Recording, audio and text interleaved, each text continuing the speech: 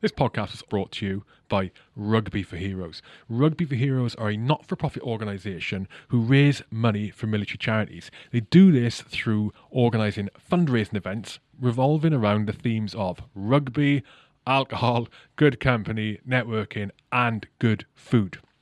They were formed in 2009 in the wake of the death of Private Joe Whittaker, who was sadly killed on operation serving with the Parachute Regiment in Afghanistan in 2008. Since their formation, Rugby for Heroes have raised nearly £120,000 for military charities. Their support that they provide people, that they provide charities, is incredible. An innumerable amount of people they've helped over the years, both directly and indirectly. Myself, I've been a beneficiary of Rugby for Heroes in the past, and I am very, very grateful for the support they provided me and the support they continue to provide many others. Male, female, in fact, whatever your gender, whatever your service, military, ex-military, Rugby for Heroes exist to support you. They have got a number of events lined up for 2022. Just find them on social media at rugby4heroes or go to their website, rugby4heroes.org. Easy peasy. I strongly recommend you come along to one of the events. I've been to every single event that they've done since I came to know about them, and I plan to go to every single event in the future. The supper clubs are great. Each supper club features at least one guest speaker of notoriety, either in the military community or the society at large. They're well worth going to. All of the events are worth going to. Rugbyforheroes.org. This podcast was also brought to you by the Aardvark Group. The Aardvark Group was founded in 1982 and has established itself as a major player in its field, renowned for its exceptional technology and innovative propositions that have supported countless defence ministries, the humanitarian and NGO sectors, and commercial operators in theatres of war and post-conflict environments around the world. Aardvark is foremost a humanitarian organisation working to help rid the world of the explosive remnants of war. Their technologies are uniquely developed by operators for operators, which ensures that every product, system, or platform conforms to the essential criteria of stability, survivability, and reliability. Aardvark know that to have a truly lasting positive impact, their technologies must be cost effective, so they've commissioned a number of projects with their research partners to develop technical innovations with the core aim of delivering affordable solutions that can be deployed directly into communities to reduce the incidence of accidents and deaths due to explosive threats. Aardvark are headquartered in the UK, and they've got offices in the USA and the Kingdom of Saudi Arabia. And the Aardvark Group develops technically innovative solutions which support a number of critical sectors.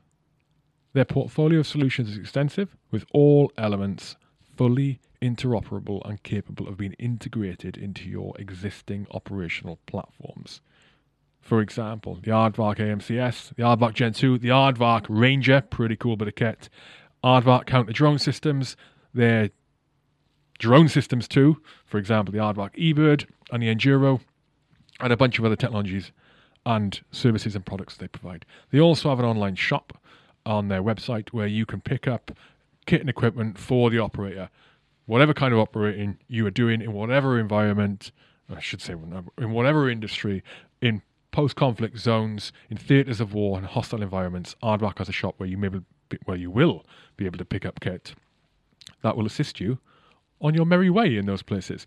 Go to aardvark.group, check out the shop, check out all their products and services and their technologies. It's very cool stuff. Very cutting edge technologies they're deploying. It's really interesting to look at and see and understand. And when you buy something from the shop for you, use the discount code HHOUR and you will get a discount at checkout. The website is aardvark.group and you can find them on social media, the Aardvark Group. Easy peasy. Also bringing you the podcast today are Combat Cigars. Combat Cigars, I'm very proud to be a part of this company, a relatively new company. They are the only British military veteran-owned cigar company in the UK. We source our cigars from a family farm in Colombia, which has been rolling cigars for in excess of 200 years. These cigars are so good that I know several people who are binning off their love of Cubans to smoke combat cigars. I am not joking. I'm not making that up. You can find it out for yourself. I'm sure you'll find it online. That is happening, okay? We stumbled across this family who made cigars when we were looking for a unique, independent supplier who fit the right people to work with, who we wanted to partner with. And my God, the product is incredible. Combat cigars are incredible as a result. We are 3 former service people. Obviously, you know about my background to the podcast. The other 2 guys behind it as well, they are former Power Edge guys. And the cigars we sell are all themed around the military, obviously. We've got 4 cigars. We've got the Centre of Mass, we've got the Victory, we've got the Last Post, and we've got the Oath of Allegiance. And each cigar features a medal ribbon on it relating to the name of the cigar. You need to go on the website and take a look. Quite timely at the moment, we've got our Victory cigar, which is very, very popular. It's Robusta sized. It's a beautiful flavour.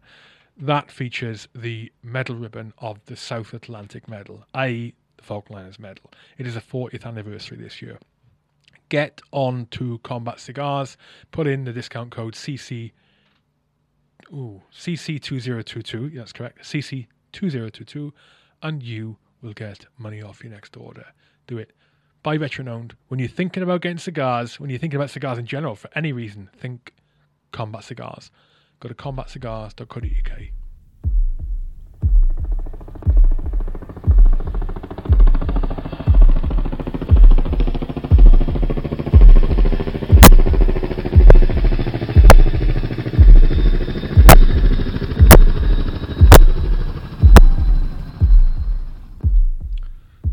Adam Benfield, we're on. An associate of Mazzoni. Oh, I said Mazzoni. No. Mazzoni. Sounds like a name of the pizza. Mazzoni Dalton. Oh my God, an associate Mazzoni Dalton, which itself that must come with its stresses. Yeah, he's a fun character. He's a handful, but yeah, good guy. We were just talking about. I would like to come on to Bosnia at some point. We were just talking about in the patron interview. Yeah, okay. Come on to that at some point, and because my knowledge of Bosnia in terms of as an operational tour, what was going on at a military level, is pretty poor. Oh, I never served. That was before my time. But before we come on to that, you work in the vicinity of some mental boffins and mad technology in Harwell. Yes. Harwell Uni. Harwell Tech. It's not a university. It's based there is it's the Centre of Science and Technology, and based there is a large company called Appleton Rutherford Laboratories. What are they called? Rutherford Appleton Laboratories, RAL, for short, and they have all kinds of weird and wonderful stuff. If you look at it on Google Earth, you'll see there's a big hadron collider spiral thing there that fires atoms at each other. And have they got one there? They've got one. I didn't know that. I thought the only one was in Europe. That big tunnel thing. They've got one there. They've got.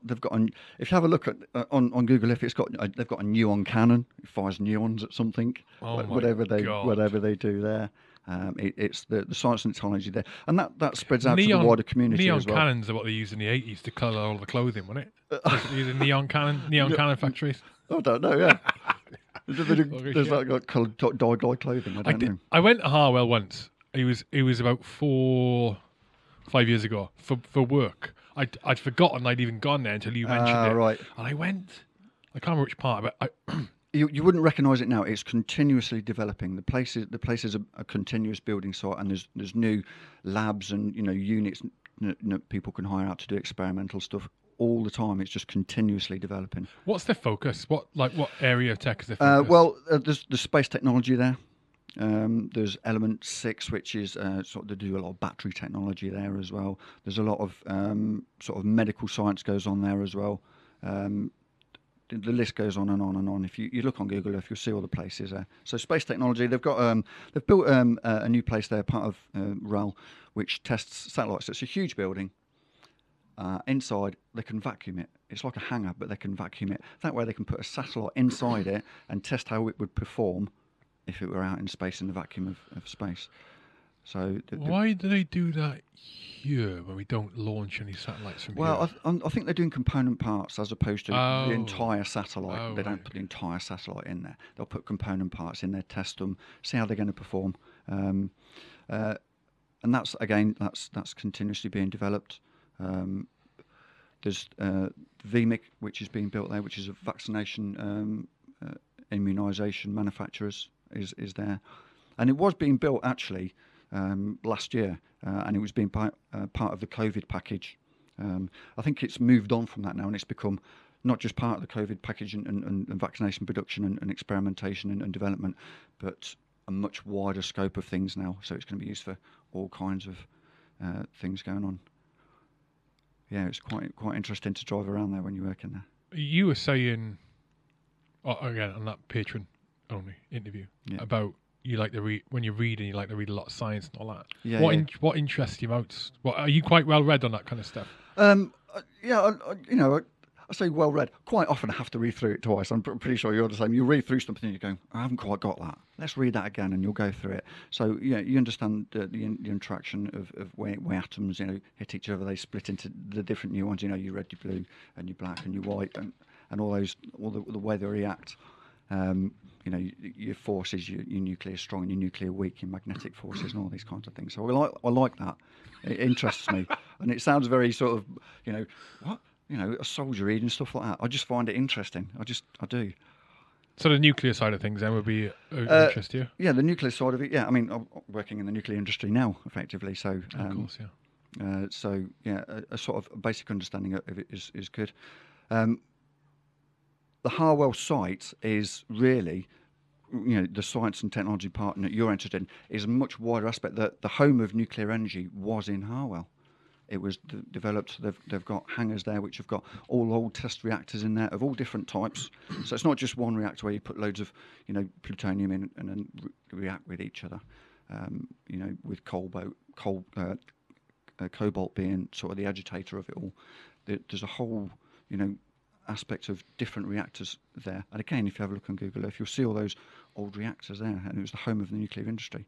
Was the home? Have they got any reactors there now? No, there's no active. No, it doesn't produce any power now. The site deals with the processing of nuclear material now, which is interesting in itself, isn't it? Because one of the things I've noticed over the last couple of months, for whatever reason I've noticed it, is the intent to make nuclear energy a more acceptable option for renewable energy in the public eye. Yeah. From one of the things I've heard or read is that nuclear energy produces next to no nuclear waste that causes an issue. It's a very green form of energy. Yeah. It's a very green form of energy, but it's more green than than it's turbines and all that. Yeah. Yeah. It's very green. The issue with it isn't the short-term energy processing part of it. Is the long-term process of it now. And now, I say I work in the nuclear industry. I'll protect it as an armed police officer. So I'll protect it. But is the post period. So once it's run its course, the material's been used and it's produced the power that it's needed. It's then the long-term processing of disposal and dealing with it afterwards, which is the element of nuclear energy, which is I suppose ungreen. It's the part of energy where causes the most concern. It's the disposal of nuclear material, the processing of it afterwards, and it's not just the material itself. Anything that comes in contact with it. Where there's lots of buildings all around where we work, and they're dealing with material which has been in contact with nuclear material, so that becomes waste as well. It becomes reactive. We frequent areas where there's nuclear material in our daily work. What protective measures do you have to take to do that? It's all contained. It's all protected. It's in barrels. It's in proper storage. Although you can be reasonably close to it. The protection measures that they have in place. The lead walls, the water containers, all stops the radiation coming through. So although our exposure to it is frequent, it's very limited. It's very limited. On the subject of that protection of nuclear facilities, sites, material, transit, what's perceived as the bigger threat? Terrorism or espionage? The Or ri- something else? No, there's always a threat from many different angles, and we have to consider all those as a police officer protecting nuclear material.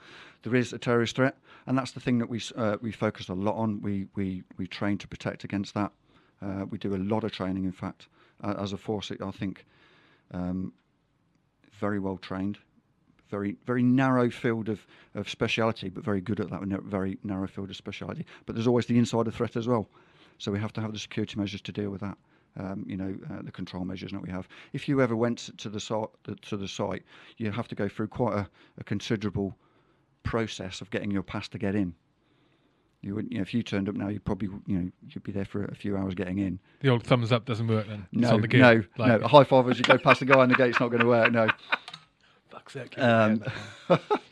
Yeah, that's not going to work. So you'd have to, you have to go through quite a considerable, and you have to sit down and you have to go through a briefing as well. You even get a questionnaire, in fact, that you'll fill in. And if you don't pass the questionnaire, you don't. Oh, like in. a test. Yeah, you do. You get a test. You sit down, you watch a 15-minute video, and it's all about not just the security element of it, but your safety on site as well. If you see a sign nuclear material, don't go in there. So there's a safety aspect attached to it. But if you don't pass the questionnaire, you don't go in. It's as simple as that. How much when you say you do a lot of training, how much training are we talking? Like percentages? What? Percentages? Half the time is spent training? Operating? At unit, we do daily training packages. That's probably, we'll do a daily training package once every 3 months. But then we have what we call RT packages. And RT packages is a 3-day long training package. And we do that once every 3 months. Or 4 months, depending on the rotation. But that's intense training. I quite like the training, actually. Coming from a military background, going into a policing training environment was quite alien to me, and it took me some time to adjust to. In the military, it's very kinetic, very you're going in with the intention of killing. That's the intention of the military training. With the police, it's a very different aspect. So it's much more cautious, but I think very good. I think the training is very good. And we'll do that sort of three or four times a year. It's a very mature sense of training as well. You are given the basics, you're given the tools, you're given the task, and you're allowed almost to make mistakes and learn from those mistakes. And it's a good way of training. I like it. Whereas in the military, you tended to get a clip round the ear and kicked in the right direction. With the police training, you're allowed a wider scope of achieving your goal, but then it's scrutinised much more afterwards. So any action you take, you have to be able to justify, not just by your actions, but legally as well, because of the nature of what we are. You have to, to understand the law and the situation and, the remit of what you've been given to do. It's good. I like the training. I think it's very good. You have to do the same thing in the military, though. I'm guessing just not as an level. But do you think sometimes that can be going overboard? I'm not suggesting that the constabulary does go overboard with it, but you think that going overboard with it can be an inhibitor, in when there is an action, in terms of inhibiting the reactions of the individual or team to the threat. Because if you remember, there have been some instances within the military on tours and circumstances over long periods of time where. So, do you remember? You probably out when it went on, but the courageous restraint thing came in.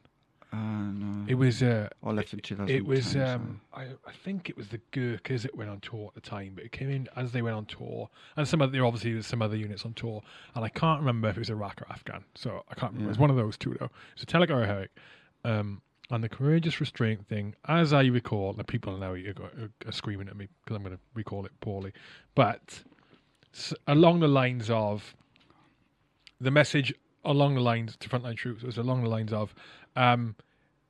Think twice about shooting back, kind of thing, which is like completely, if you get shot at, think twice about shooting back, kind of thing. Oh, okay, is what it was. So, with the point of it being, I'm not sure what the point of it was. Well, I'm not sure what the point. The point of it is to prevent innocents getting caught up in the gunfire, and it's also to prevent blue on blue or any other incidents like that happening. Because we get to assess, fire, assess, and it's done methodically. It's not done quickly. The habit I had to get out of is in the military. It's a case of engaging a target, If you're shooting at them and they're moving, or you don't have to hit them to stop. You just have to stop them firing back at you as an initial burst, and that's the sort of the mindset in the military. And trying to adopt that to the police, where it's very much drawing and then pausing and then assessing the situation before firing. Whereas in the military, you tend to get in rounds down quickly, aren't you? Get some rounds down. But in the police, it's much more methodical, and you have to make that assessment before engaging a target. And I found that quite difficult to get used to. I was trying to get rounds off quickly on the range, and they were saying, no, slow down, slow down. So being more methodical about it. I think that RTR piece, though, Yeah. I mean, that initial reaction isn't to say there isn't no assessment beforehand. No, there is an assessment, yes, but it's and the different. And the situation, and also the ability evolves over time. Yes, it does. So certainly, certainly in the highly kinetic ops and tours that went on through the noughties, people just became more experienced at doing it. Yes, and they wouldn't necessarily return fire if, for example, you couldn't identify the target, the target in an environment where there were civvies, or there may be civvies, for example. People got good at it. Well, decent people got good at it. Yeah. Morons didn't care. Not that I ever saw that. Like, in case insinuation was there, I did not mean that. Well, it's identifying your target, isn't it? It's all down to identifying your target quickly and initially, and then engaging. Yeah, so your RTR. And it's the context. Yeah, and it's like dynamic assessment of the situation, and as it evolves. When you go to an advanced contact, for example, well, it's pretty much guaranteed that anything is going to be shooting at you. Well, yeah. Well, it depends. If you're going out looking for a fight, then expect to get into a fight. But if you're in a situation where you're not expecting it, then obviously you've got to make that assessment more clinically. But yeah, the training with the police was, I think it's very good. It's very mature, and it's very sort of do what you need to do, but then have to justify your actions. Now, this might be something as simple as a fight between two individuals. Why you carried out the actions you carried out. Do you stop and assess the situation, see if they've got knives? If they've got knives, then obviously you act. And being armed policemen, there are limitations on what we can do. Us going to a sort of a brawl is not an environment where you want to be taking weapons. So these kind of things we don't get involved in. We shouldn't get involved in, because you're introducing weapons into an aggressive situation. It shouldn't be there. But equally, if there's a knife in the fight, then that justifies the use of weapons and progressing that on that force. And the training is very good at sort of getting you sort of focused in on those elements of what you do. It's very good at bringing people, because the CNC recruits from civilians directly into armed policing, and it's very good actually at getting people from not using weapons before and not being familiar in a sort of weapon environment to being able to use weapons safely in a civilian environment. It's very good at that. It is very good at that. And one example is one of the people that I trained with. She was a dentist before coming into the CNC. Why did she choose to change that? She left dentistry. I think she moved on from dentistry. She wasn't getting on with it. So for whatever reasons, she decided to go into armed police. And she was also living up at Sellafield. She lived in that area, was looking for work, went to the CNC. So, and she was a dentist before. So she then went from being a dentist to carrying a weapon in a civilian environment over the period of training. The training is 4 months long, and they managed to get her to do that. Very good at that. For people with experience with weapons, like myself or other military, and there's quite a lot of ex-military within the force, we get quite frustrated, because we want to do weapon training on, every day, and, we want to do more and more and more. And there just isn't scope for doing that in the CNC. So for people more developed, it can be a little bit frustrating. But for people from, an unexperienced background into it, it's very good at doing that, I think. Yeah, the friend who shall not be named, who's in the CNC, he mentioned that kind of frustration as well. Yeah. But at the same time, he seems to be enjoying it. It sounds really interesting. I also like that you'd get those kind of people, like a dentist being in there. It's like that broad sort of scope range of people you get in those kind of organisations. Something you don't really find in the military, apart from sometimes when you get reserves deployed in an op, and it turns out to be like a doc or something. I know. He's a doctor, and then he's like a chom in 4-power or whatever, and he's sat in some sanger. It's like, what are you doing here? Or he's a lawyer. What are you doing? Oh, what did I get out of the car? Jesus. Yeah, wanting to get out of the office. Yeah, mental. But you're right. You're exactly right. That wide scope of skills brings so much to it. I think. Well, again, I'll use as an example.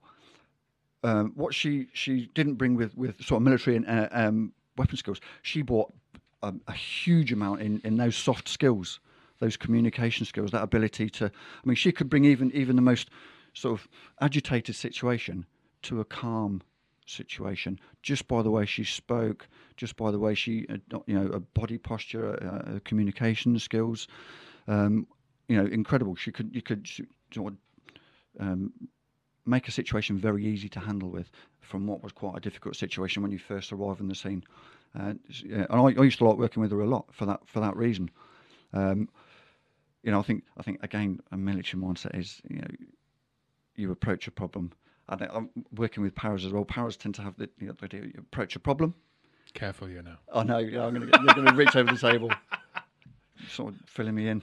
But if there's a problem, it's not just paras, but the military in general. If there's a problem, hit it with a hammer. If that doesn't work, get a bigger hammer. That sort of mindset to solving a problem. Whereas she brought a different approach to solving problems, and it was brilliant. I think it's something that sort of soft skills I would say are really underestimated, and I only ever realised how important they were when you're working with interpreters like in Bosnia. You realise that those communication skills and those soft skills in dealing with a situation are so important, but you don't really get to experience it yourself because you're doing it through an interpreter.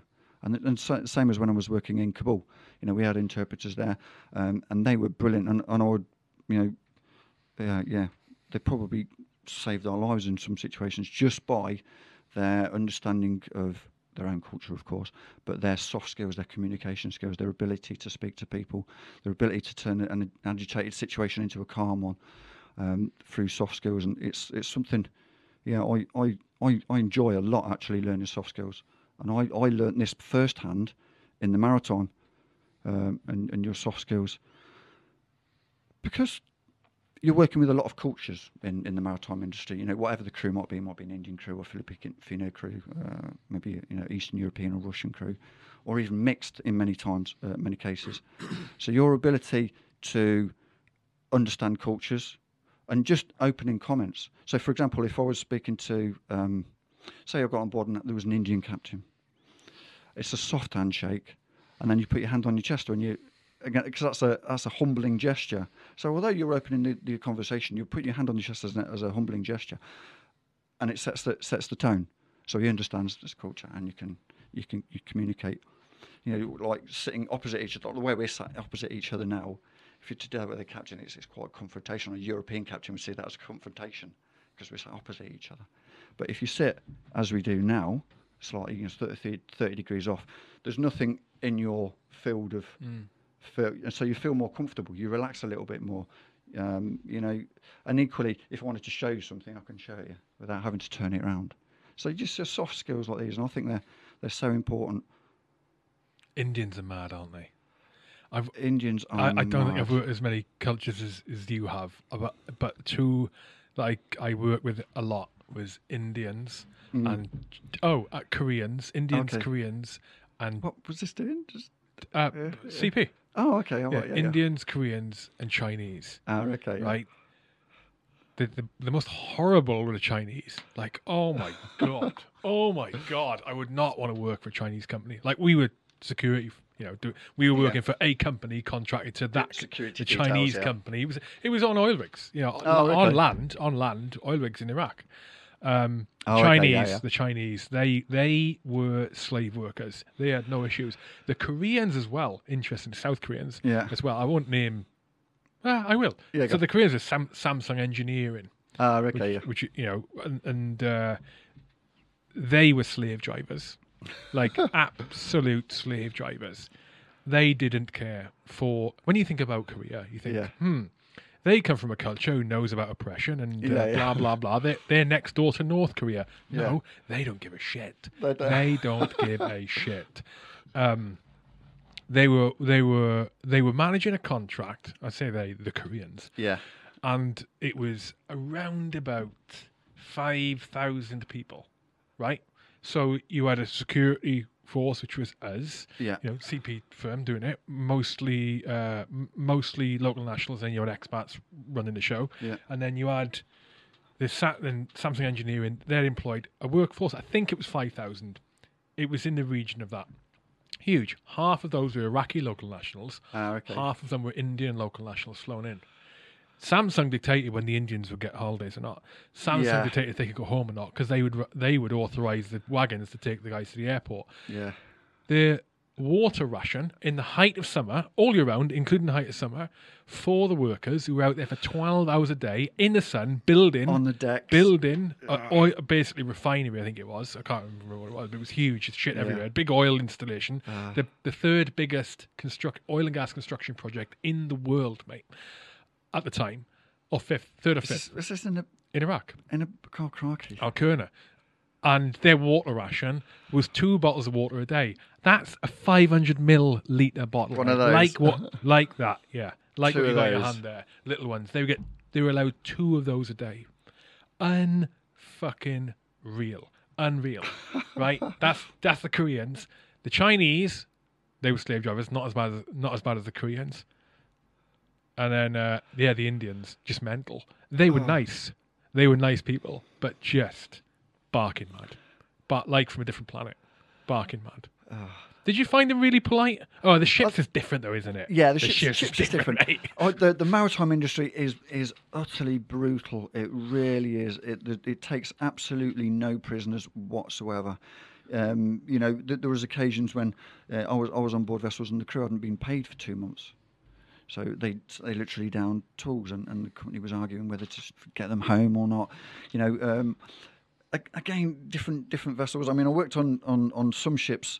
We had, I won't name the contract, but there was a contract. Oh crikey, the shipping industry. We think that the security industry is tight-lipped about things. The shipping industry is, oh crikey. Oh really? Yeah, I mean, when it comes to contracts, they won't give an inch or in the slightest bit of information. If it's unlikely to undermine a contract or a company or anything that's going to make money, then they're very tight-lipped about things. And yeah, but working on different ships, Chinese ships,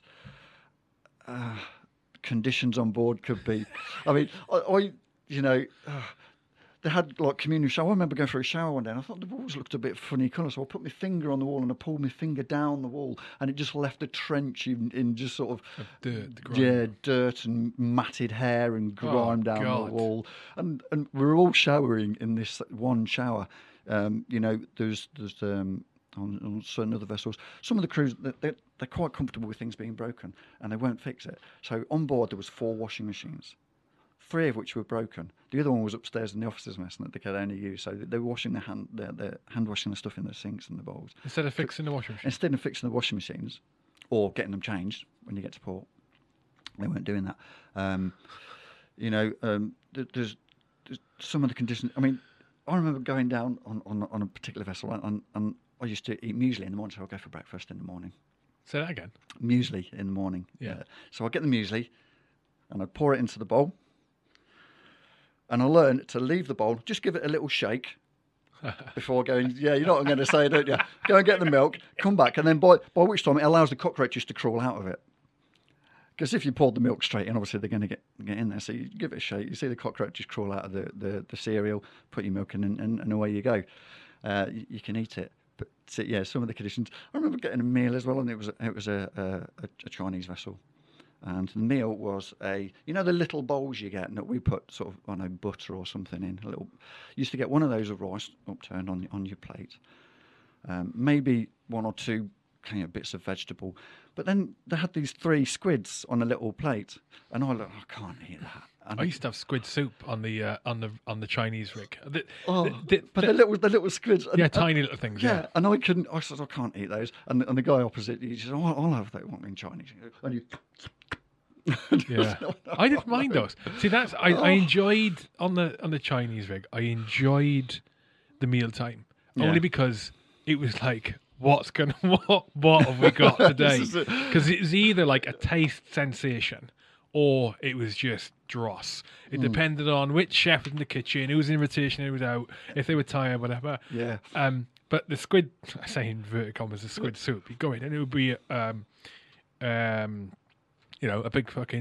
big pan with water, just water with these squids in it, like little tiny. But I didn't mind that. But the worst one they used to do was they used to put a pan out. So you go and get your food, put a pan out, and it would be in inverted commas soup, and all it was the water they'd cooked the rice in. Oh yeah. That was it. Yeah. That was it.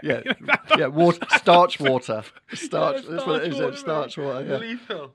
Yeah, fucking hell. And some of the conditions on board, it could be terrible. I mean, 70% of the time they're actually very good. Really? Yeah, most of the time. I mean, the contracts we had with Amber, the contracts were good. We had like sort of the Shell contracts and sort of LNG tankers, the big ones that carry liquefied natural gas. They're always top class. Very good. Why is that then? It's just because the companies have good contracts. They look after the vessels. A lot of companies who less scrupulous ones, I suppose, conditions aren't so good. I remember walking into the kitchen once, and it was on an Indian crew, and he was frying something, and I looked and said, what's he frying that in? And he had a metal bin lid upturned with fat, and he was frying stuff in it. Well, it was. I thought you can't. Bin lid as a frying pan. A bin lid as a frying pan. Yeah, is what it was. That's a Chinese vessel. That was an Indian vessel. That was an Indian vessel. But there's an antipode in that, because I went on Indian vessels. Some of the food was amazing. Some of the most amazing meals I've ever had have been Indian food on board ships. And and then you go on another Indian vessel and the food would be terrible. And conditions would be terrible. I'm still in the habit now. I'll still even shave my body, trim my body hair down on my body sometimes, because on some vessels I used to get bed bugs, and there's nothing worse than being up on the bridge wings and you scratch your itch and you're going, oh, what is it? And you look down and you go, oh God. Oh God. I know. I'm still in the habit of doing it now sometimes. I've never experienced that. Oh, it's horrendous. You wake up in the morning, sometimes there'll be little spots of blood on the bed where bed bugs will come out in the night, and you roll them on the person. And No. it's disgusting, isn't it? But you kind of get used to it, I suppose. Well, you did it for 8 years, didn't you? I did it for 8 years. You I did it for 8 moron. years. I know, yeah.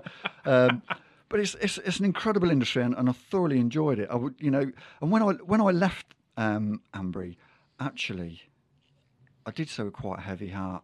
It's not something I wanted to do, really. And what did you leave for then? I left because I've been married 27 years. I've got a wonderful wife. She's supported me all this time, despite the fact I was away for like 10 months of the year doing the maritime, and she's been strong all that time. I think I'm the strong one. She's obviously the foundations of everything. But I had 3 daughters, 5 granddaughters, and when I was in the military, I'd spent. I think in the military I was married for 18 years of that, and 9 years of that, or maybe more, I was away. So I'd missed like so much of my own children's bringing up. Yeah. I'd felt, I felt I've got 5 grandchildren now, and I need to spend more time at home. I'd love to keep doing this, but if I keep doing this, I'm going to miss out on probably the most important thing in my life, my children and grandchildren. So I moved on. And joined the police, and it's worked out actually. I enjoy spending time with the grandkids now a lot. It's great. They all call me Blair Blair because the eldest of the grandchildren, when she was first born, she couldn't say granddad, so she used to call me Blair Blair, and then that's just passed on. I was like, oh, Dad, so you'll call me Blair Blair now. But it's it's kind of it's nice. I like it. Going back to the maritime, What about the variation in the ports? What was that like? How different was that? How varied was that? Ports. So if you went to the ports that we all go to, were all sort of Red Sea, Africa, Asia. Ports are actually very very well run. They're a big security element attached to them. Bearing in mind, there's different security levels. As maritime security, we're going into a port with weapons. So we have to adhere to international laws. We have to bond the weapons at 12 miles. And the way the ports are all run, very good. One of my favourite ports is probably Mombasa. I love Mombasa. I think Kenya's a fantastic country. There's a club there called Florida's. Called what? Florida's. If you're ever in Mombasa, go to Florida's. You'll be well looked after. And a lot of the guys used to enjoy it there. But it's one of my favourite ports, Mombasa. The Indian ports tend to be not so good. Little rougher, but very well run actually. Indian culture actually is very good at running things. No one knows how they work. No one knows the functionality of the ports in India, but they work very well. Dubai, it's Dubai. If you go ashore in What do you think of Dubai? I'm not sure what to feel about it. Excuse me. Sorry. Dubai, I think it's an amazing place, but to me, it feels a little bit characterless. It's a bit clean. It's a bit characterless. And we there's a debate going on in the UK about immigration, but you think about Dubai, 80% of their population is foreign workforce. Only 20% of Dubai, and it's the same in Muscat as well. 80% of their workforce there is all foreign. It's either Pakistani or Indian workforce there. And a massive illegal immigrant problem as well. There's a huge. And a lot of, and it's something we used to see a lot in the maritime, people trafficking going across the Red Sea, especially when the Yemen conflict sort of, really become, impacting the civil population. There was a lot of people trafficking going across the southern Red Sea, going between sort of Djibouti. The Strait of Hormuz, is it? The Straits of Hormuz is in up north. That's in the Persian Gulf. The Straits of Hormuz between Iran and UAE. That's where a lot of the piracy issues come. The drone attacks recently, which we might come on to later, I guess. But the southern Red Sea is the Bab el Mandeb, and you've got Yemen down there. You've got Djibouti. You've also got Eritrea on the east coast of Africa, and then Saudi Arabia on the opposite coast. So the conflict there in Yemen caused a lot of problems with the Houthi rebels in the Bab el Mandeb. The world shipping traffic goes through the Bab el Mandeb. It all goes down the Gulf of Aden and then goes through the Bab el Mandeb. So there's a lot of tension there. And the Houthi rebels were in a situation there where they could really control global shipping. They can shut that off. And on occasions there was attacks. They'd used anti-aircraft missiles and other missiles to hit vessels coming through there. In response to that, Saudi Arabia put a large military presence in the water there, along with sort of the Russians. Why were they hitting the ships? For what reason? The Houthi rebels were just trying to pressure the international community into either helping or sorting the situation out, whatever they were doing. But they used to fire mainly Saudi Arabian ships was their prime target because of the conflict with Saudi Arabia. So they tried to impact Saudi Arabian shipping by doing so. But it also led to a lot of sort of criminality across that part of the water as well. You get a lot of people smuggling, and we'd see it all the time. Crews would become quite nervous about seeing lots of small boats, and the security team would as well. Lots of small boats zipping across. You'd see them flying across, going one way, carrying whatever they were carrying, maybe weapons, drugs, money, going the other way, carrying people, and it was just a constant traffic. There's a group of islands down there that were used for hopping across. So there's Jazeera Islands and a few others down there that they could use, and constant small boat movement down there. As security in that part of the water, you're really looking for the threats. Now they say you should identify a threat at 5 nautical miles. That's not realistic. It's not realistic. You can't see the detail. No, you can't see the detail. So realistically, you're looking at identifying a threat at about 3 nautical miles, which is a realistic. time frame. Now, if they're doing, the skiffs were doing probably, I don't know, let's say 20 knots. So they'd be doing 1 nautical mile every 3 minutes. So that gives you 9 minutes to go through your whole drill. But that's sounds quite a long time. But if you've got crew on the deck, or there's people, 9 minutes isn't that long really. So you've got to get the crew in, you've got to account for everybody, you've got to lock down, you've got to secure all things, you've got to go through all your drills. How are you identifying that distance? Because 3 miles is still a long way. 3 miles How are you is a doing long way. You're looking at their behaviour.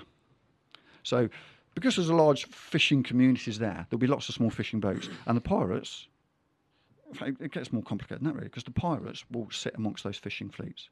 And in actual fact, the pirates are fishermen. There might be fishermen in the morning, and fishermen are scared of pirates as well, so they do carry weapons on board. So it can be quite... Fishermen are scared of pirates. They'll carry weapons to protect themselves, but then they themselves might become pirates later on. If they're not making money from fishing, then they'll go to smuggling, and if they're not making money from smuggling, then they'll turn to piracy. So you're trying to identify them at 3 nauticals, and you have to go through your whole drill. So it doesn't sound long, but you can only actually engage any true threat at around about 8. If you've got a sniper off, was at about 800 meters. So you've got all that time of doing what feels like not a lot. You're busy, the crew are busy, and things are going on. But as a security element, you can't really put your weapons into play until the last 800 meters, and that's only warning shots. You can only really start to fire accurate shots at 400-500 meters. Well, on a ship, even less, arguably. Must be mental with the way the boat moves and the way the target's moving. Yeah, they do. Yeah, well, the boat's moving left and right, up and down. You're moving left and right, up and down. You're also transiting, so you're also moving along. You've also got the closing effect because you're firing down. Well, you'll know this. You're not firing flat, so your fall of shot goes down, because it's not just falling at the speed of gravity, but at the speed velocity of the bullet as well, going down, because you're firing from 30 meters up out of the water. You land high though. If you shoot an angle. Yeah, you land high. Yeah. But it affects your fall of shot, and that's another consideration you have to make if you're moving around. So it's a very short period right at the end of quite high stress. Very rarely, if I only had to ever do it once, because again you're identifying that threat early, you're reacting early, you're deterring the threat early, and then they know at which point they've been cottoned onto, and they'll turn away if you go for all your drills properly. Right. I think that's really the southern Red Sea. The threat in the Somali Basin, sort of on the east coast. Somalia isn't Somali. It's 2 lands really. Northern coast is Somaliland, and it's all Somalia, but it's very tribal.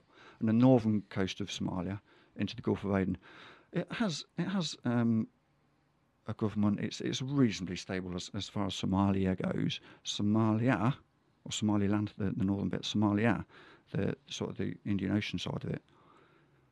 Piracy is motivated not just by criminality, but by desperation. And that difference, in my experience, is profound. Someone who's doing it for criminality has a line to draw. At what point does this stop being profitable and start being dangerous? If you're doing it for criminality, right, I'm not going to profit out of this and I'm putting myself into too much danger. There's a line there. When it's caused by desperation, that line doesn't exist.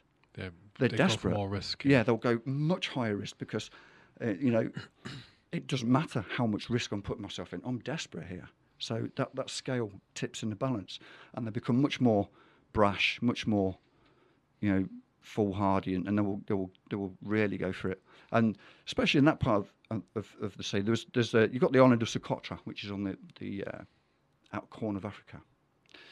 Now that used to be quite the gap between the Socotra and Somalia. It used to be quite transit. A lot of vessels used to go down south on there. No-go zone, absolute no-go zone. Yeah, well, probably now I've been out of the game for a couple of years now, but then absolute no-go zone. A lot of smaller vessels or fishing vessels go through there, and it was a very regular occurrence where vessels would be approached, attacked, or even taken in that area, going through that gap. So ships use the IRTC, which is the long corridor, which is International Recommended Transit Corridor, which goes down the Gulf of Aden, and then they head south from there.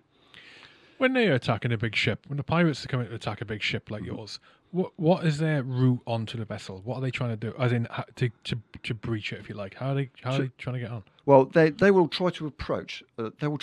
They'll do an assessment, a risk assessment on the vessel. They'll see if it's got security on board, and they'll be able to tell that by activity on the bridge and about the security wire, if it's got wire, if it's got hoses attached. One of the things that you do when they're approaching is you turn your fire hoses on so it sprays. Have you seen Captain? No. Captain Phillips. Yeah, Captain Phillips. Yeah. Well, you spread the hoses everywhere, and it's a visible deterrent. So if you've done that, they've got a good idea. There's likely to be security on board, so they'll deter their attack. If you get close enough and they don't see that, What's the point of the hoses? Sorry. it's a visual deterrent. Oh, okay. It's supposed to just make, if you come alongside, it difficult to see because it sprays Got it. salt water in your faces. But from a greater distance, it's a visible deterrent. So it's an indication that there's some security on board. But if they don't see that, then they'll become more brash and they'll approach. And their aim is to come alongside a midship, ladders on, climb on, and then take the ship hostage effectively. And that's their ultimate goal.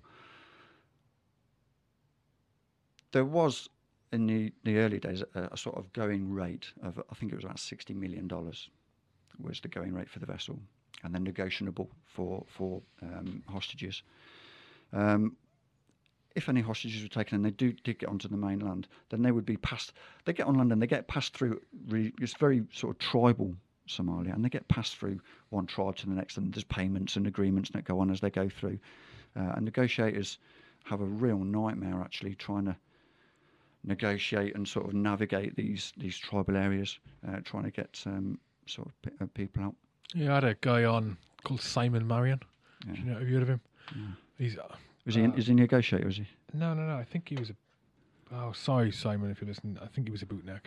Anyway, the point is he during his time doing private security, maritime, and like just normal sort of private security CP work, got taken hostage 3 times. Oh, crikey.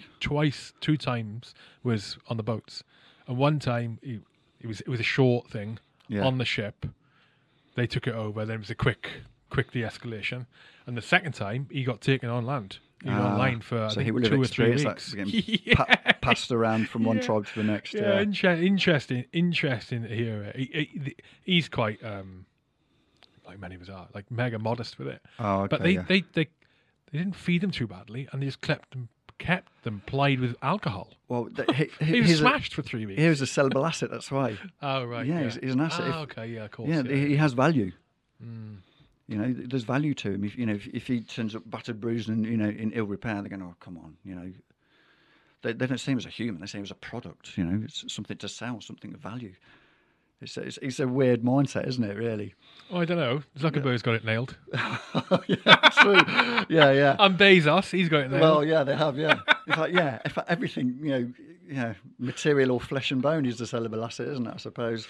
But yeah. But that's the way they see it there.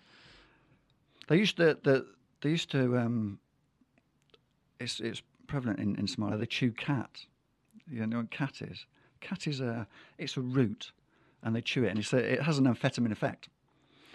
Oh, and it makes their mouth red. It makes their eyes red, and they spit red. And you see it a lot. So I used to see it a lot in Eritrea, with all the crane operators operating, because they work long hours, and they would be sitting in the crane operating, taking cargo off the ship and putting it on shore, dumping it into trucks.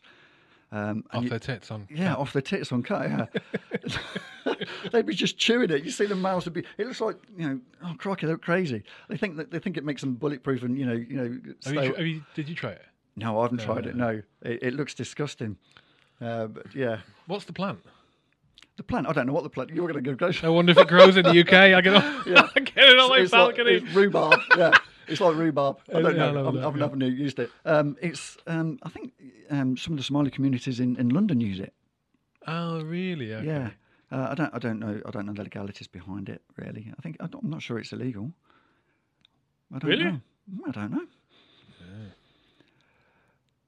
It might be one of those things where it's illegal to use it in that way. But yeah. Because there's a cactus. There is a cactus you can buy in the shop. You can go to a garden store. There's a type of cactus you can get, and I'm not joking. And if you can Google this, kids, not kids, if you slice it, eat the slices. It's either I take it you're eating the flesh inside. You're not the not flesh skin, inside, and it's a psychedelic. It's got a psychedelic drug in it. I can't remember what it is.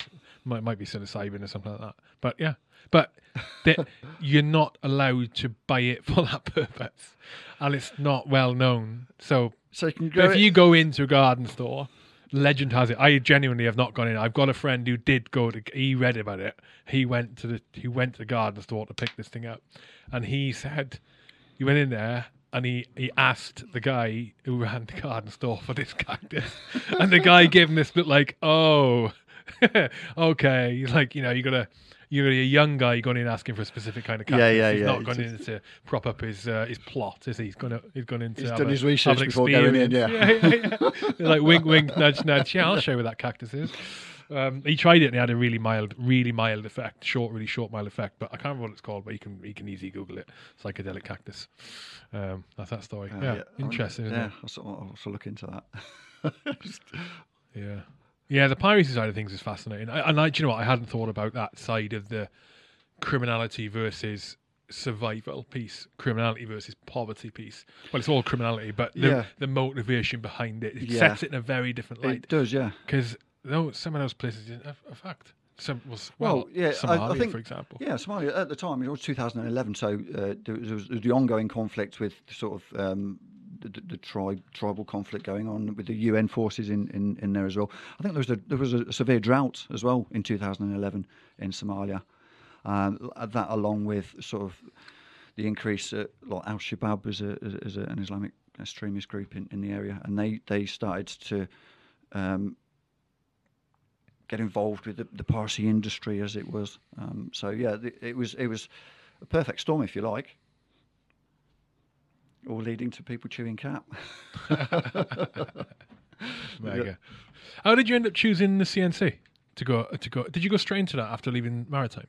I did, yes. I was looking around. I was basically looking for a job where I had some sort of transferable skills, so my soft skills and my military skills and my weapon skills and everything I carried from my military and my maritime background, something that was transferable into life at home, something where I could be at home and closer to home, for family reasons.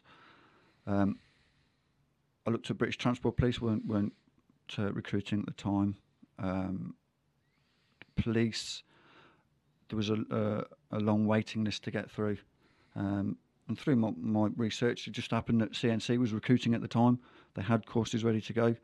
I was quite fortunate in the fact that I managed to get through the recruiting process quite quick. Takes people quite a long time to get through the recruiting process. How long are we talking? Oh, crikey, 9 months to a year. But this is people sort of winding down on their current job and then picking up the recruiting. So they've got to go through all the security vetting and the rest of it to get in. And then the training is 4 months long. What's the intensity of the training? 5 days a week, 7 days a week? Yeah, it's 4 months. It's 5 days a week. It's done in packages, so you have your legal side of it, which is done in Oxford, a place called Culham, where they do the training there, and then you go to Aldershot, in fact, and do a lot of your training down there for the weapons side of it, and use the Rangers at Bisley. What weapons are you rocking? We've got G36s. Oh, nice. Which is it's a good one. Yeah, I'm through the maritime. I've used lots of different weapons. I used to instruct on a whole host of different weapon types. I used to like the M16 variants, but AK variants. One of my favourites being the SLR. I used. Yeah, You keep pointing at me, right? When you say SLR, I'm not that old, mate. You're not? No, but you're aware of what it is. You know what it is. Yeah. That for me is my favourite because it's a big and it looks, it's a gun. If you pull that out, people pull a gun out and you go, okay, yeah, that's the gun. And you pull that out, people go, oh, that's a big unit, that one. And it was my favourite. It packs a punch as well. The G36 is an unusual setup to me. In what way?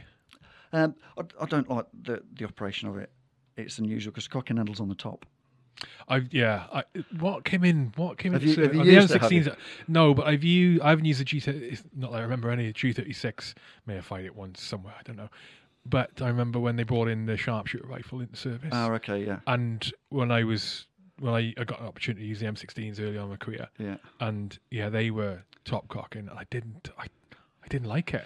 I think because what I didn't like on the M16s is because it was a bit flimsy. It It's very seemed to- toy-like, isn't it? yeah, but even the cock-in mechanism, so you could easily twist that cock-in lever Yeah, you that you can, pull yeah. back. You can easily twist, which just to me shouts, "There's going to be a breakage here. Yeah. Something's going to break on this." It does feel very But toy-like. then the yeah. opportunity of the right and left-handed firing gives. I don't know. So G36, okay, right. So it's got a top.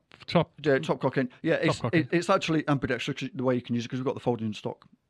We've got the K variant, so it's a shorter barrel. What else don't you like about it? It's not balanced very well, I don't think.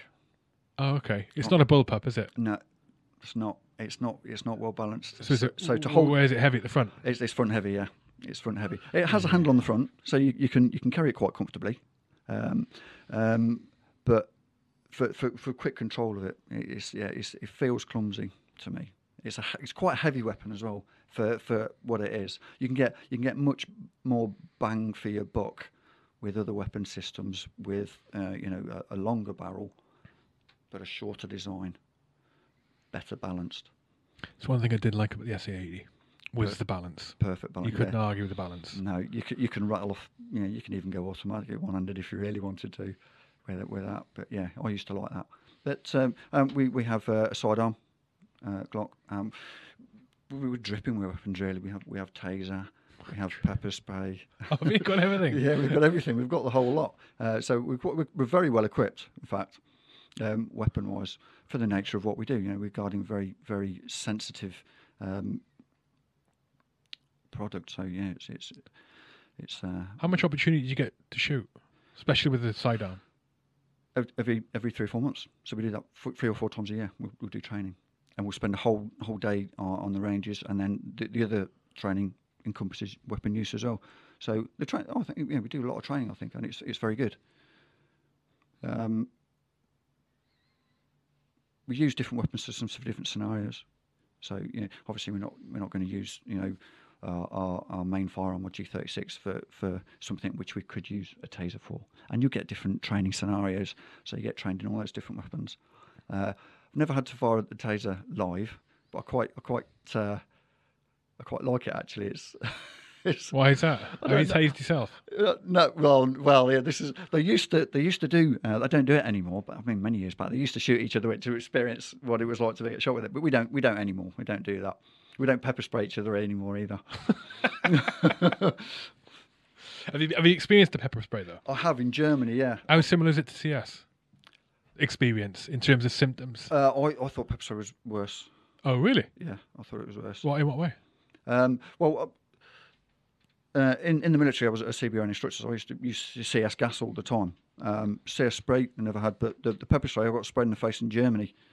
There was a fight outside the bar, and the police turned up, and they sprayed one of the other guys. It's actually, liquid, right? It's not it's gas. a spray, liquid. yeah. Yeah. And they sprayed one of the other guys, and he was stumbling around. So I went over to grab him to help him out and get him out of trouble. And he just breathed all over me. He got sprayed again, and a lot of it splashed off him into me. So, yeah, horrid. I think the German that's not pepper spray. They use mace. What's the difference? I thought it was. I think it's different. No, they're different chemical formulas. Really? Yeah. And mace is worse. Mace is badder. Badder. It's badder. Badder, Yeah, yeah. I think that's the stuff the Americans use. Yeah. I thought it was the same thing. Yeah, there's a difference in combats because some are flammable and some are not. So in the event that you get sprayed with sort of mace, that has a flammable element to it. So if you were then to introduce a flame or a taser to that, then it could combust. And the difference. So mace is flammable. We think. Some of these Some irritants are flammable. Some of them are not. So that it has an impact on what you can use. If you introduce someone smoking, obviously you don't want to set fire to them. Depends who it is. Yeah, always. You don't always want to set fire to them. Yeah, but yeah, there's the chemical compound's just different. That's it. That's the only difference. With the constabulary, the CNC, is there any? Do you ever? Are you like on a? Is there not a risk? Is there ever a thing where you, in a situation, could be called up to bolster other constabularies that aren't CNC, that aren't nuclear? Well, we have Optempra, and Optempra is it's element in which, if there was a terrorist incident, for example, say in London, then because we're armed police, then we can be called out to support armed police on the streets, to provide security to the general public, confidence in the public, and then prevent any other sort of escalation of any situations or any copycat incidents. So it's just a way of the government putting armed police officers on the streets very quickly, very effectively to support the community. And that's not temporary. And then the military, they would then be called in to backfill our job of guarding nuclear facilities. So that's just a way, and it's not because the military aren't capable. It's because they don't have the legal powers to deal with situations on the streets that the police have. The military is the military. Give me an example of that. Well, the use of force powers are different. So we have the legal template to be able to use firearms and different elements of force, where the military don't have that legal element that they'd be called in. They may be called in to support us on the ground, but anything that we do. So, for example, the military don't have the legal power to stop cars, for example, or stop and search, whereas the police on land in normal situations do. So then we would stop cars, search cars, and carry out the legal side of it. People would have thought it'd be carte blanche. People probably have this misconception that if the military on the ground, they can do whatever they want, have the power to do whatever they want, which isn't the case. It gets legal and it gets political, but there's different powers that you have there. So the police feel that legal power, whereas the military don't have the same legal powers.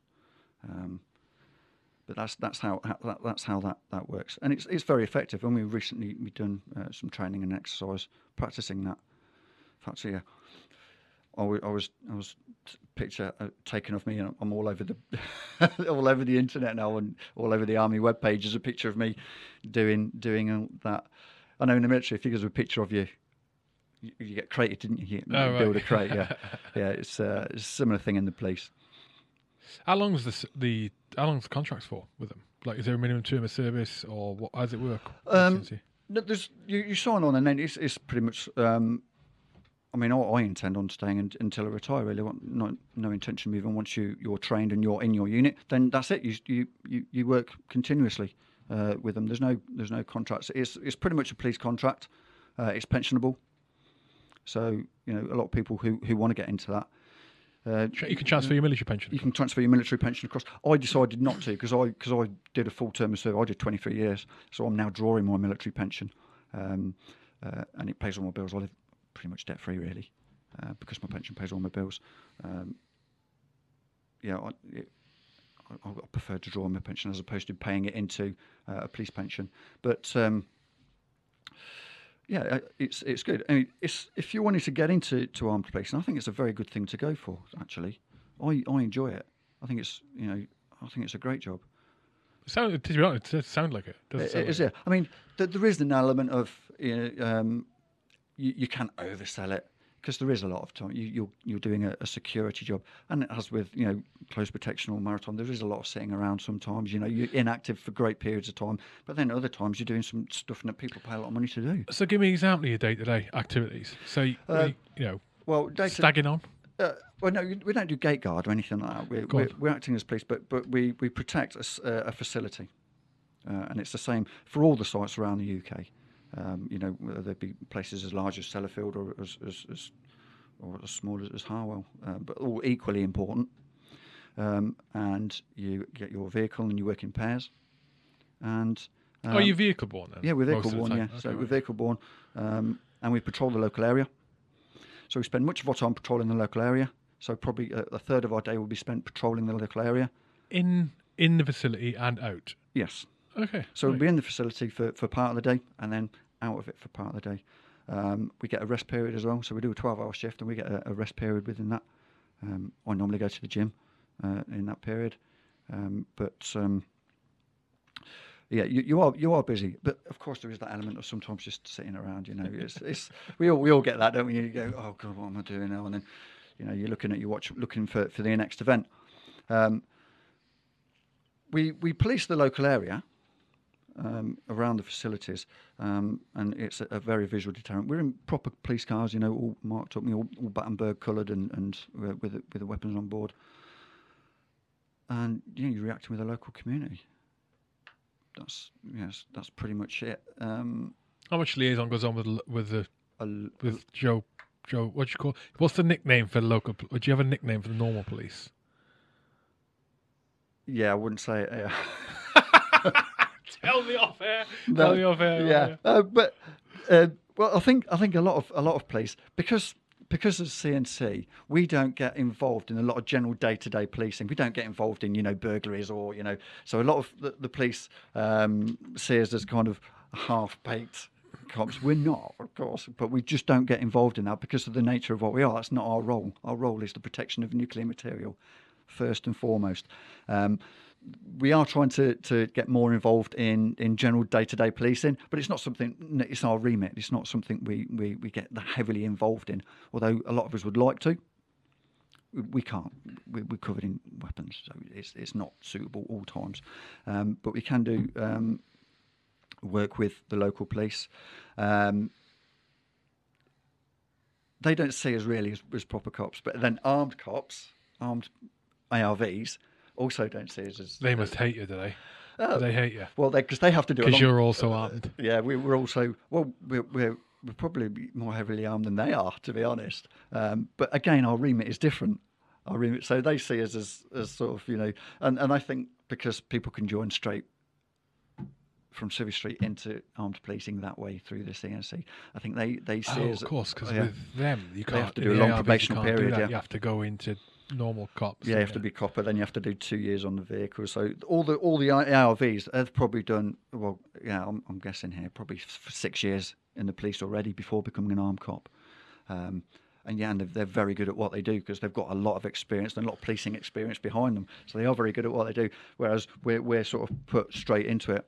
But I think the advantage of what we do is there's a lot of ex-military personnel in there.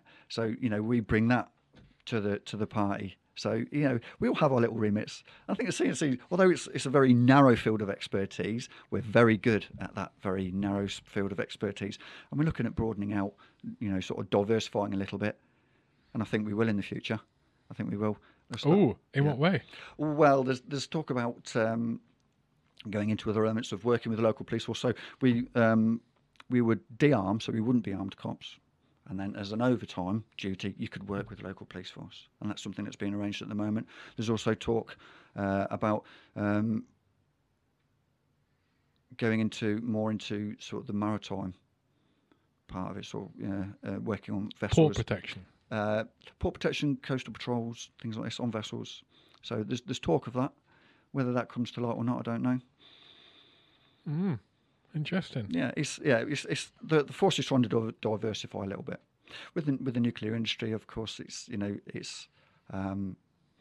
Rolls-Royce are developing small reactors, aren't they? I don't know. Yeah, Rolls-Royce are looking at developing small reactors. I think France has something like 110 different nuclear reactors. But they're squared away now. Most of their power comes from nuclear power, doesn't it? Now? Yes, but they don't go for the big, Hinkley Point, Sellafield, huge power stations supplying a huge area. They have a lot of smaller power stations all over the place, providing power to a large community, but not as big as the big ones here. So they run it differently. That has to be the way we go. It's got to be the way we go. Rolls-Royce are developing nuclear power stations, and they're small. I don't know how small. I think you could fit them on a sort of tennis court kind of size, I guess. I don't know. Are they doing this at Harwell? Are they researching at Harwell? They'll be doing their research at Rolls-Royce, where it's in Coventry. Is it? Yeah, we used to be. I don't know where it is now. Oh. I don't know. Yeah, I don't know where they're working out of now, but they're developing sort of smaller power stations, and there's talk of that. You'll have to Google it. I don't know, but yeah, I'm being careful with Google at the minute.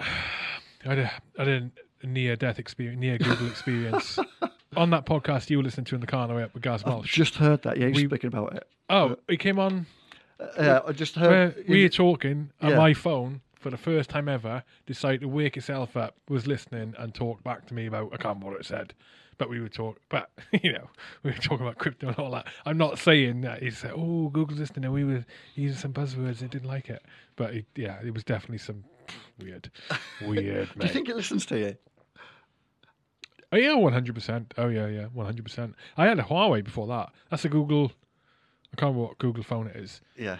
I can't remember what it is, but I had a Huawei. Well, this one. I've got this Huawei. And the reason, for fuck's sake, I keep hitting that camera in my head. When it hits this metal on the headphone, Yeah, I it can just buzzes see- through. you've done that about I've 4 or 5 moved my times, position. yeah. I don't normally sit here. I sit there. But I had the Huawei before the Google phone. I bought the Huawei back out of retirement because it's Yeah. just brilliant. That is 3 years old, 2 or 3 years old. and Dual SIM? yeah, dual SIM, Yeah. and it pisses all over the Google phone. Oh, The really? Google phone is the worst thing I've ever had. I'm not even joking. It is just full of bugs. It just It can't be shit. worse than a Windows phone. Oh, I never had it. No, but when you think this Google phone is brand new, Oh, okay. and this Huawei is just 2 or 3 years old, is still pissing all over it. Do you know what I mean? Huawei are good, yeah. Huawei are brilliant, but also you got China listening. But yeah, I think Google's listening all the time. Well, they are. For fuck, I say it again. they are. They are listening all the time. Did you see? Oh man. Oh, where? Did you see? They're all doing it. Governments are doing it. Smartphone manufacturers are doing it. Network operators are doing it. Yeah. They're all doing it, right? Did you see? Was it yesterday? I saw on the news. Let me say I saw on the news. I saw a headline and I saw a video with captions being translated. It was about Canada, so that's as far as we went in that. Yeah. But Canada basically coming out. This is a Canadian senator. Do they have senators in Canada? A Canadian politician, anyway, coming out, part of the government, and saying, apologising because they had been monitoring people's smartphones for location data to track where people were going, and they said it's because of the COVID pandemic, but they were tracking people's movements illegally.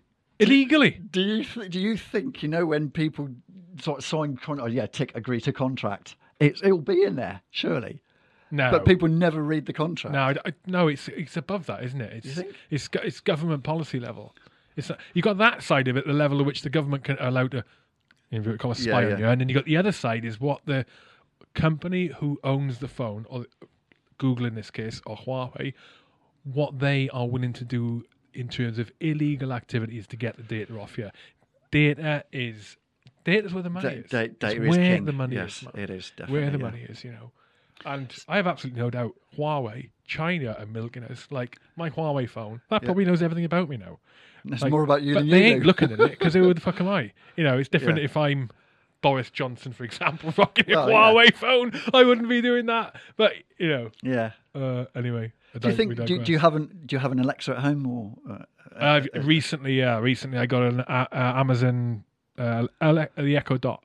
I got one of okay. those, yeah, very useful. I'm very glad I got it. That doesn't kick off.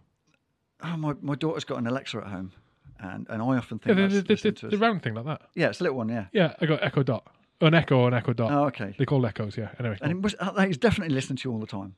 Definitely. 100%, And, yeah, it has to be, yeah. I mean, it has to be, yeah, because when you say Alexa, beatbox, and the Alexa starts beatboxing, or tell a dirty joke, and it'll tell a dirty joke. Beatboxing. Have you never done that? No. When you get home, ask your Alexa, say Alexa, beatbox, and it will start beatboxing. I'll do it now. Alexa, beatbox. Is it doing it? Just showing me a beatbox. Hang on a minute. It must be. Alexa, do some beatboxing. So, You want more? You got it.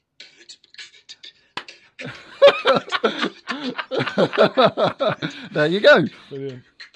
So then that device is listening to you, obviously, because you told it to listen to you. I had to press the button. Now. Yeah, so you push yeah. the button. Yeah. But Alexa must be listening to you all the time.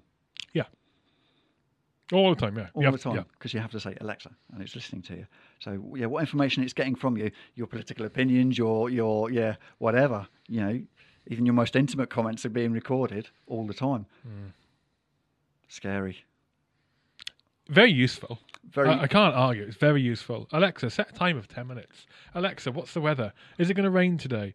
Alexa, blah, blah, blah, blah, blah. Alexa, do some beatboxing. Well, there you go. What on earth are you doing? We've got a few minutes left. Right. Right. You're over senior because Yeah.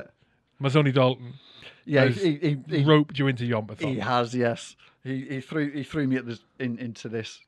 Did you literally have no choice? I don't know. It's Scotty mentality, isn't it? Adam, do you want to do this thing? You want to go? No, I should have said fuck off. But no, I can't. And I am so glad actually that I did. Why is that? That he phoned me. I think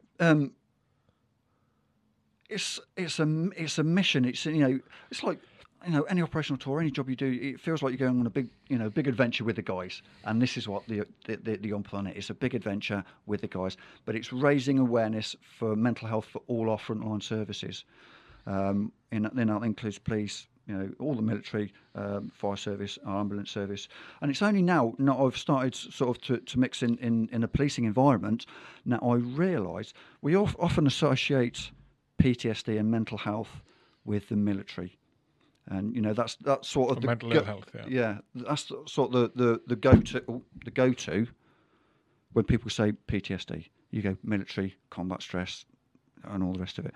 But actually, now I've started mixing a police environment. The stories that are being told to me that our police force go through that every day, every single day. Our ambulance service turn up to As in road traumatic. traffic. You mean traumatic events every day? Yeah, consistently. But they have to be the consummate professional throughout that incident. They can't waver one little bit, and that then stagnates and becomes more of a serious problem later on down the line. This is a story I was told. The truth behind it, I don't know, but a story of a policeman attending a stabbing in London. A policeman arrived at the scene of the stabbing, and the victim there was being treated by the policeman. Now, while he was treating that guy who'd been stabbed, the people who had stabbed him then set upon him, and he's being punched and kicked and abused whilst trying to save the life of this young guy. Now, that police officer now is going to have to go at the end of that incident, probably accompany the victim to hospital because he's a witness. So he's going to have to deal with him. He's then going to have to go back to the station, overtime, fill in the paperwork, then go through the whole rigmarole of later court cases and everything else and all the stress that comes with that. But then expected to turn up for work the next morning, crack on as if nothing's gone on, and then probably deal with a similar situation that day. And that stress, it never dawned on me before that the stresses and strains that the police go through on a daily basis, and the fire service being the same. An ambulance. To be honest, I honestly think the ambulance service have got it the worst out of three. I think I'd probably agree. And again, with you, I didn't realise until I then ended up knowing people who went and did those things: police, fire service, ambulance, and man, like the ambulance service, most of the time they go into someone's worst day. Like most of the time, when they get called out, they go into someone's worst day. And they do that multiple times a day. Yeah. But it's little things as well as big things. The obvious ones are car crashes and, or all the trauma of trying to save a child's life, for example. Yeah. Can you imagine that?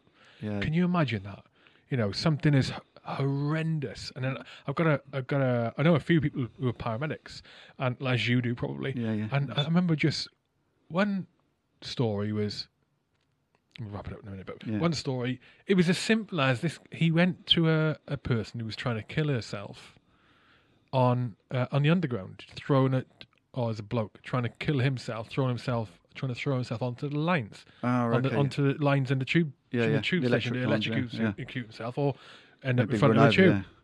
My mate went there, got there. It was something in the vicinity of 40 minutes, an hour before anyone else came to assist him. But he ended up basically sat on the benches in the underground. Sat on the benches in the underground with this guy, trying to constantly talk him down. And every few minutes, this guy was trying to jump up and leap onto the tracks. So restraining him. Just him talking. This guy wasn't being erratic, trying to hit my mate or anything like that. Yeah. But he was so intent on killing himself. And my mate was there for 40 minutes an hour. And just that in itself, there's no violence going on. Exactly. There's no violence going on. There's nothing like that. But the impact of that must be like, but like you said, he would have finished that job, then we would have been on to the next phone call. Next one, off we go. I've got a mate who's a London paramedic, and he was saying that He was saying that, and he's been doing well. In fact, he's just changed jobs, right? But he's been doing it for a while, a fair few years. But he was saying when he first got into it, the burnout rate, people Yeah. don't generally last past 3 to 4 years on the London Ambulance Service because of the fucking intensity of it. And going Yeah. back to your point about that copper getting attacked, Yeah. they go out with stab vests on.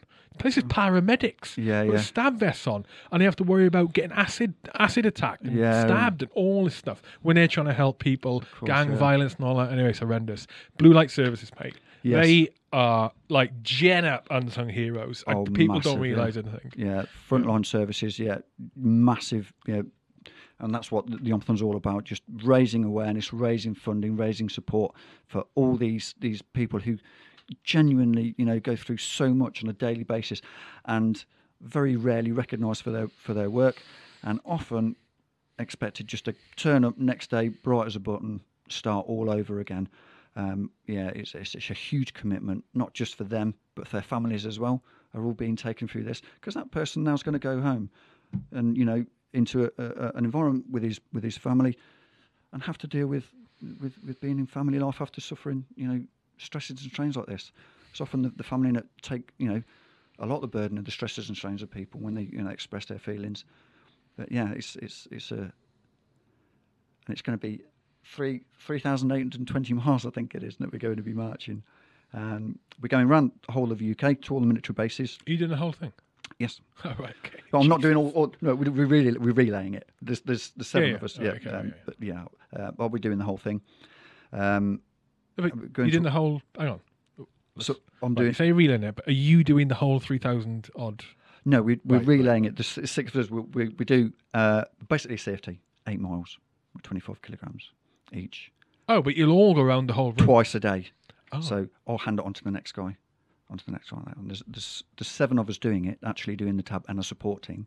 So there's 7 of us actually doing it, and every 7th day you'll get a day off. So there's actually 6 people marching each day, do 8 miles, and that's like 96 miles a day we'll be doing around the UK. All the military bases, and then all police stations, ambulance stations, and NHS buildings and fire stations on the way around to raise awareness. It's starting to gather pace now. The only thing we need now is to sort of get the media coverage, but this is it's all alien to me. It's all very alien to James as well. And now starting, James being sort of the training, me being a trustee, it's a full-time job, isn't it? Running a charity, and charity is a business. It is a business. You have to run it like a business. It's a business, and it has bills to pay. It has commitments to make. It has promises to make. It has people who have vested interests in it, and it's quite a heavy workload to take on. And I'd never realised before. Some elements of the charity industry, I was going to say, aren't so charitable. That's not the right thing to say, but have to pay their bills as well. So it's not a case of just managing a charity. It's a case of having It's to tougher than the manage a business. business. It's It tougher is. than the business. It's tougher than the business. Yeah. And what you were 'Cause- saying before, you're constantly asking for things for free almost. Exactly. And a business has a product or a service to sell, and they get Yes. money from customers. And in A doing charity so, doesn't have you that. now have a commitment to that company. And So- a charity doesn't have that. Charity has to ask for money Yeah. for nothing. Yes. Can you give me money? You're not getting any of the back for this, by the way. Yeah. But can you give me money so we can support these beneficiaries who aren't you? There's Yeah. someone else, Yeah. for example. Yeah. It's just the worst thing. It's like when I say the worst thing, it's the hardest job Yeah. in the world. I It is would never difficult. want to do it. Never want to do it. But it's interesting. I'm learning as I go along. James is learning as we go on, and all the other people helping. All the support teams, we're all learning as we go along. Hopefully, when we're going around, we'll raise as much awareness and as much funding as we possibly can for these charities. It's well worth doing. It's just getting there. It's learning. It's running in custard. It is really running in custard. It's difficult, and of course holding down our own jobs as well. So exactly. we're trying to find what little time we have for ourselves. We're filling with charity work.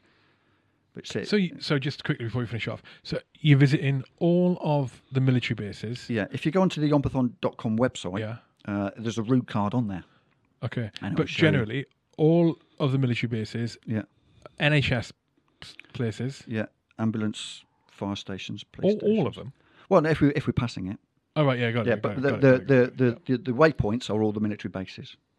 If there's police stations or other things around, then yeah, of course we're raising money and awareness for them. Yeah, we'd love to get their support as we go around. What are you going to do when you stop off at them? Wait, when you say you're visiting them, so if you stop off a cop shop, what are you going to do? Knock on the door. Hello, how are you? We're supporting you. Get Right, got it. get a picture. Yeah. Fist bumps and hugs all round. Knock on the Yeah. door. yeah, I got Yeah, it. yeah. Hello. They how have are you? receptions these days, right? Yeah, receptions. few business cards around and just let them know what we're about. Oh my God. And then hopefully we'll get the support as we go around.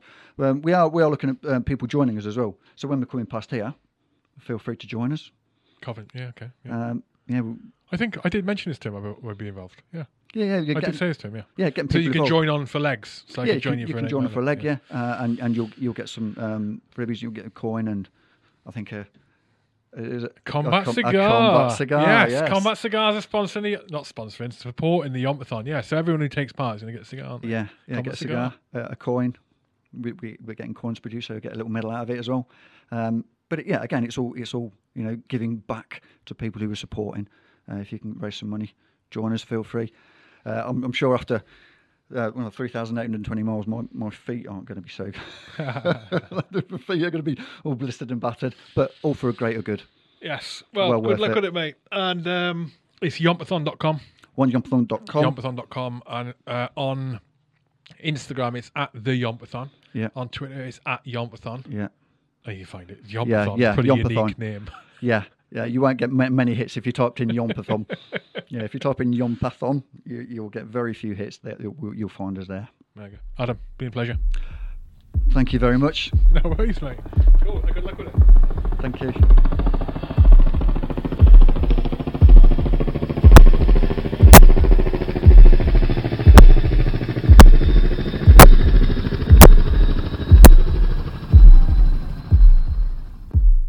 If you prefer watching the podcast, you can go and watch them on YouTube. So you can see my ugly mug on every episode and the guest's ugly mug, or pretty mug, or handsome mug, whoever it is the guest is. You can look into the whites of their eyes while they're spinning their dits and telling their stories and imparting their extensive knowledge and experience on you, the listener, and me, the interviewer. So yeah, YouTube's everywhere. You can also become a patron of the podcast, get access to a whole load of stuff actually. Access to the podcast, every single podcast before it's general release. You also get access to interviews that are done that are not released publicly. I interviewed Steve separately before this podcast. It's a mini podcast, if you like, a more structured interview. It lasts about 10-15 minutes, each one does, and that happens with every guest. You can get a unique insight into Steve's life and experiences about other stuff that we didn't mention on this podcast. Yeah, become a patron. Patreon.com/HK Podcasts, or go onto the podcast website, charliecharlie1.com, and hit become a patron. Easy peasy. I'm saying easy peasy a lot today. Do you know why? Because it's easy peasy. Become a HR patron. Don't forget, this podcast was brought to you by Combat Cigars. Combat Cigars are a veteran-owned, veteran-operated cigar company. The only British military-owned cigar company in existence, sourcing cigars from a family who've been producing them for over 200 years. Incredible cigars. People who try our cigars for the first time are repeatedly saying these are the finest cigars they are tasting. I am not joking. They are saying that. Yes, it surprises me too. We are very lucky to have landed on our feet with our cigar partners who produce a cigar for us. Very happy. CombatCigars.co.uk. There's a sale on right now. It ends very, very soon. You need to get amongst it, right? Get on there. And there are discount codes floating about if you search for them. There are. In fact, let me think. CC2022, I think, is one of them. Yeah, I didn't tell you that. Keep that a secret. CombatCigars.co.uk. This podcast was also brought to you today, remember, by Rugby for Heroes, the not-for-profit organisation, the fucking incredible not-for-profit organisation who organise fundraising events to raise money for military charities. Okay? This organisation is one of my favourite on the planet. One, because they do good stuff. Two, because there's awesome people behind it, and I know those people, and I don't advocate anything that I don't wholeheartedly believe in. Rugby for Heroes is one of those organisations I like to advocate. Rugbyforheroes.org. Rugby, F-O-R, heroes.org. look for their supper clubs, look for their events coming up this year, and get along to one of them. Or all of them. I'll see you at all of them. I'm going to all of them. I'm going to make sure I do. The podcast was also brought to you. The podcast was also brought to you today by the Aardvark Group. The Aardvark Group has established itself as a major player in its field, and they've been doing that since 1982 because they're renowned for their exceptional technology and innovative propositions that support countless defence ministries, the humanitarian and NGO sectors, and commercial operators in theatres of war and post-conflict environments around the world. Many of the listeners, many of the watchers, could be you, are one of those people. You are those people. You work in those dodgy areas. You don't mind doing it. You've got skills and experience to bring to bear, and Aardvark can help you capitalise on that. They've also got a shop on the side. I say on the side. They've got a shop. It's not on the side. It's like some dodgy thing. On their website, which tells you all about their products and services, they've also got a shop where you can get bits of kit. You can get, what am I saying? They've got kit and equipment that is designed for carrying on the man or woman in those theatres of war, hostile environments, post-conflict zones. Things like trauma packs, med kits. Go on to the website aardvark.group. If you see something there you fancy, use the discount code HHOUR at checkout and you will get a discount. That's it.